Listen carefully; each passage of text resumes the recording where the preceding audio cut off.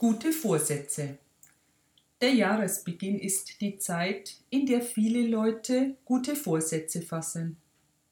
Die einen geloben, weniger zu essen und mehr Sport zu treiben. Die anderen wollen Alkohol und Nikotin reduzieren oder sogar ganz damit aufhören. Wieder andere planen, ihr Leben generell auf ein neues Fundament zu stellen, zum Beispiel weniger zu konsumieren oder etwas ganz Neues anzufangen.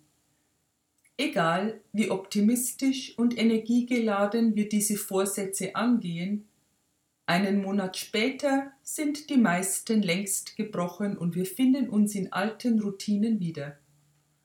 Vielleicht sollten wir besser klein anfangen und nur eine Verbesserung ins Auge fassen. Vielleicht sollten wir nicht zu hoch greifen mit unseren Ambitionen und uns mit einem Kompromiss zufrieden geben. Oder vielleicht sollten wir uns auch die Niederlage und den Frust ganz ersparen und die Vorsätze von vornherein bleiben lassen.